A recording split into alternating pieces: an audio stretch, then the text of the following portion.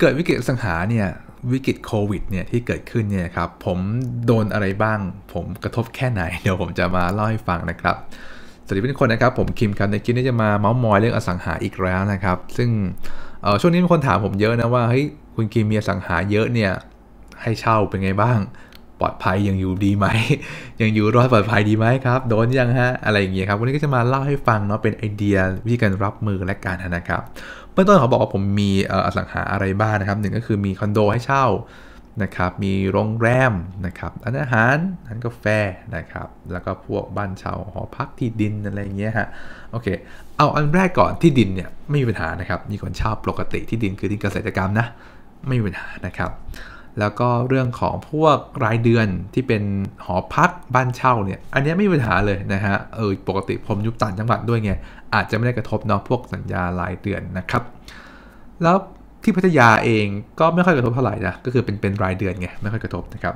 แต่ที่กระทบหนักจริงๆเนี่ยนะครับนั่นคือส่วนของโรงแรมแล้วก็ร้านอาหารนะครับเดี๋ยวให้ดูโรงแรมก่อนอันนี้เป็นรูปตอนที่กำลังสร้างนะยังไม่เสร็จนะครับนี่โรงแรมผมประมาณนี้ครับ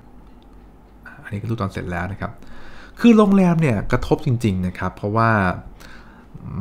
มันล็อกดาวน์นะแล้วก็ไม่ค่อยออกจากบ้านกันนะครับแล้วก็แบบนักท่องเที่ยวก็ไม่ค่อยมานะก็เป็นเรื่องที่ปกติเนาะแต่ผมว่านะผมยังโชคดีอย่างที่ว่าผมยังจับลูกค้าคนไทยไงคือโรงแรมผมเนี่ยอยู่ตรงต่างจังหวัดนะครับอยู่ที่อุทัยธานีนะซึ่งมันเป็นไม่ใช่เมืองท่องเที่ยวแบบฝรั่งจ๋าเช่นหัวหินพัทยาอะไรพวกนี้นะครับดังนั้นเนี่ยนักท่องเที่ยวชาวไทยยังเป็นนักท่องเที่ยวหลักนะครับแต่คนไทยก็คงไม่ค่อยเที่ยวหรอกแต่จะเป็นคนที่แบบมาติดต่องานราชการหรือที่จำเป็นต้องมาหาญาติอะไรประมาณนี้นะครับคือก็ยังมีอยู่แต่ว่าก็น้อยลงเยอะครับจากปกติหลายห้องนี่อาจจะแค่ห้อง2ห้องถึง5ห้องอะไรอย่างเงี้ยครับ5ห้องนี่คือว่าสวยมากแล้วนะฮะนั้นเนี่ยกระทบแน่นอนนะฮะเรื่องส่วนของโรงแรมนะครับและร้านอาหารเนี่ยก็ปิดนะร้านอาหารก็ปิดตัวไปแล้วนะครับเพราะว่าเขาขอความร่วมมือนะแล้วร้านกาแฟผมก็ยังพอขายได้แต่ว่าก็ถือว่าน้อยลงไปเยอะนะครับคือขอให้แค่อยู่รอดจ่ายพนักงานได้ก็โอเคละอาจจะขาดทุนนิดหน่อยก็ยังพอไหวนะครับถ้าไม่เดือดร้อนแบบไปหลายๆเดือนเนี่ยถ้าไม่ 4-5 เดือนเนี่ยยังพอสู้ไหวอยู่นะฮะโรงแรมนะในส่วนของร้านอาหารนะฮะปิดไปแล้วนะครับก็เอาเด็กๆมาช่วยทำสวนทำอะไรแทนนะฮะนี่คือวิธีการรับมืออย่างง่ายนะครับซึ่งข้อดีผมคืออยู่ต่างจังหวัดนักท่องเที่ยวฝรั่งค่อนข้างน้อยแต่โรงแรมเองที่อยู่ในเมืองเนี่ยครับอย่างเช่น Marriott เองหรือเป็นเชนโรงแรมหรือแท้กรุงเทพที่จับกลุ่มนักท่องเที่ยวเองเนี่ยผมบอกในตรงนะตายนะครับตายจริงๆนะฮะ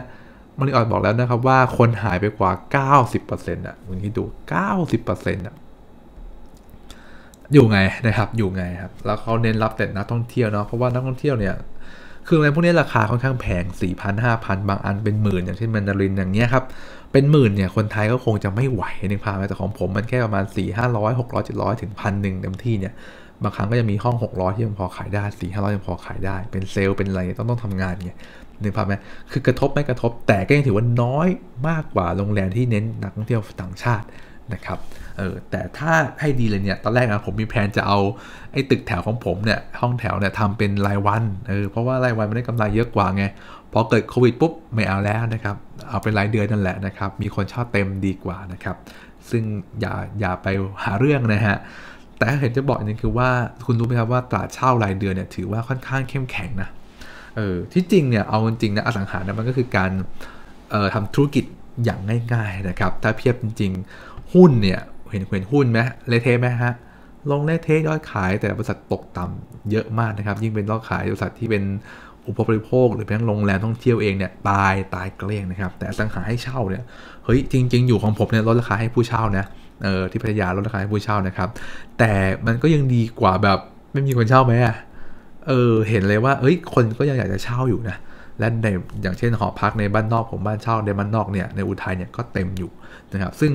ก็ถือว่าโอเคอยู่นะก็เราก็เห็นเลยว่าความมั่นคงมันวัดกันตรงนี้นี่แหละ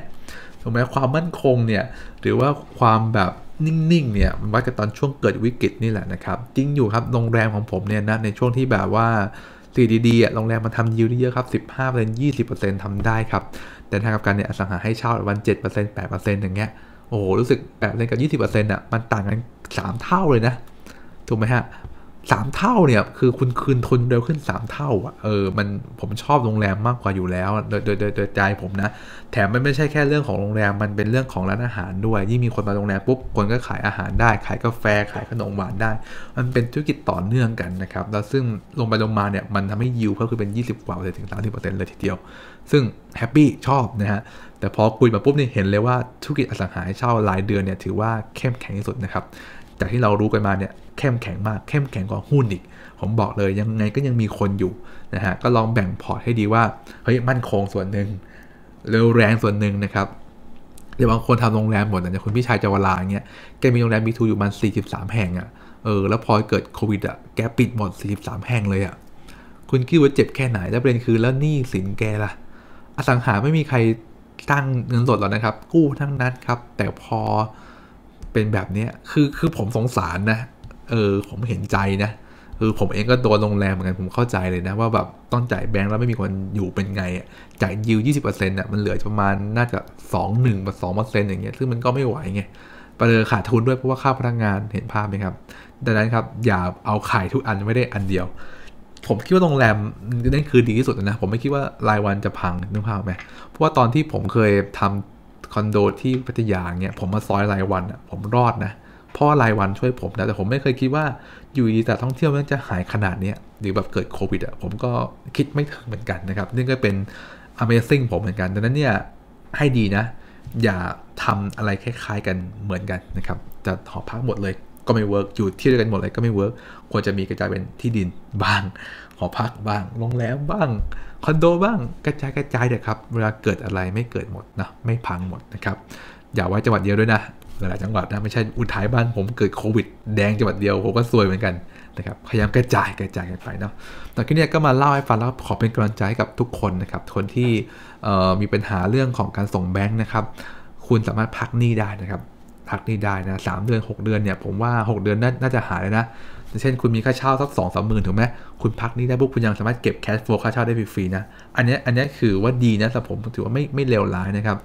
คิดเล่นๆอย่างนี้เพิ่มสปอร์ตให้ตัวเองจริงอยู่ว่าอสังหาริมทรัพย์คุณมีคนเช่าใช่ไหมแต่คุณพักหนี้ไปเลย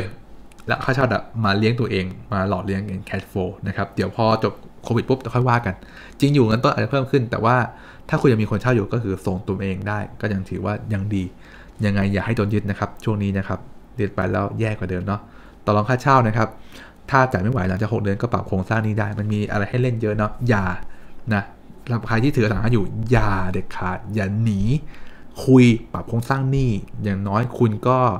ไม่ถูกยึดนะครับถ้าคุณไม่คุยเนี่ยถูกยึดแน่ๆนะครับปรับโครงสร้างหนี้จ่ายแค่ส่วนหนึ่งก็ได้แต่ต้องคุยนะต้องคุยนะครับโอเควันนี้เนี่ยก็ทวนให้ฟังง่ายๆว่าสิ่งที่มั่นคงที่สุดก็คืออสังหาริมทรัพย์ประเภทรายเดือนนะครับมั่นคงจริงๆเห็นมากับตาว่าเข้มแข็งกว่าโรงแรมเยอะนะครับถ้าคุณชอบนี่อย่าลืมกดไลค์นะครับถ้าคุณรักอสังหาเราคือเพื่อนกันเนาะนี่คือคอนเซ็ปต์ของช่องนี้นะครับกดไลค์กดติดตามช่องนี้ไว้จะมาเล่าอสังหาให้ฟังกันบ่อยๆแล้วกันนะทุกวันคงไม่ไหวแต่ขอบ่อยๆแล้วกันขอบคุณทุกคนที่ฟังจนจบนะครับแล้วเจอกันคลิปหน้าสวัสดีครับ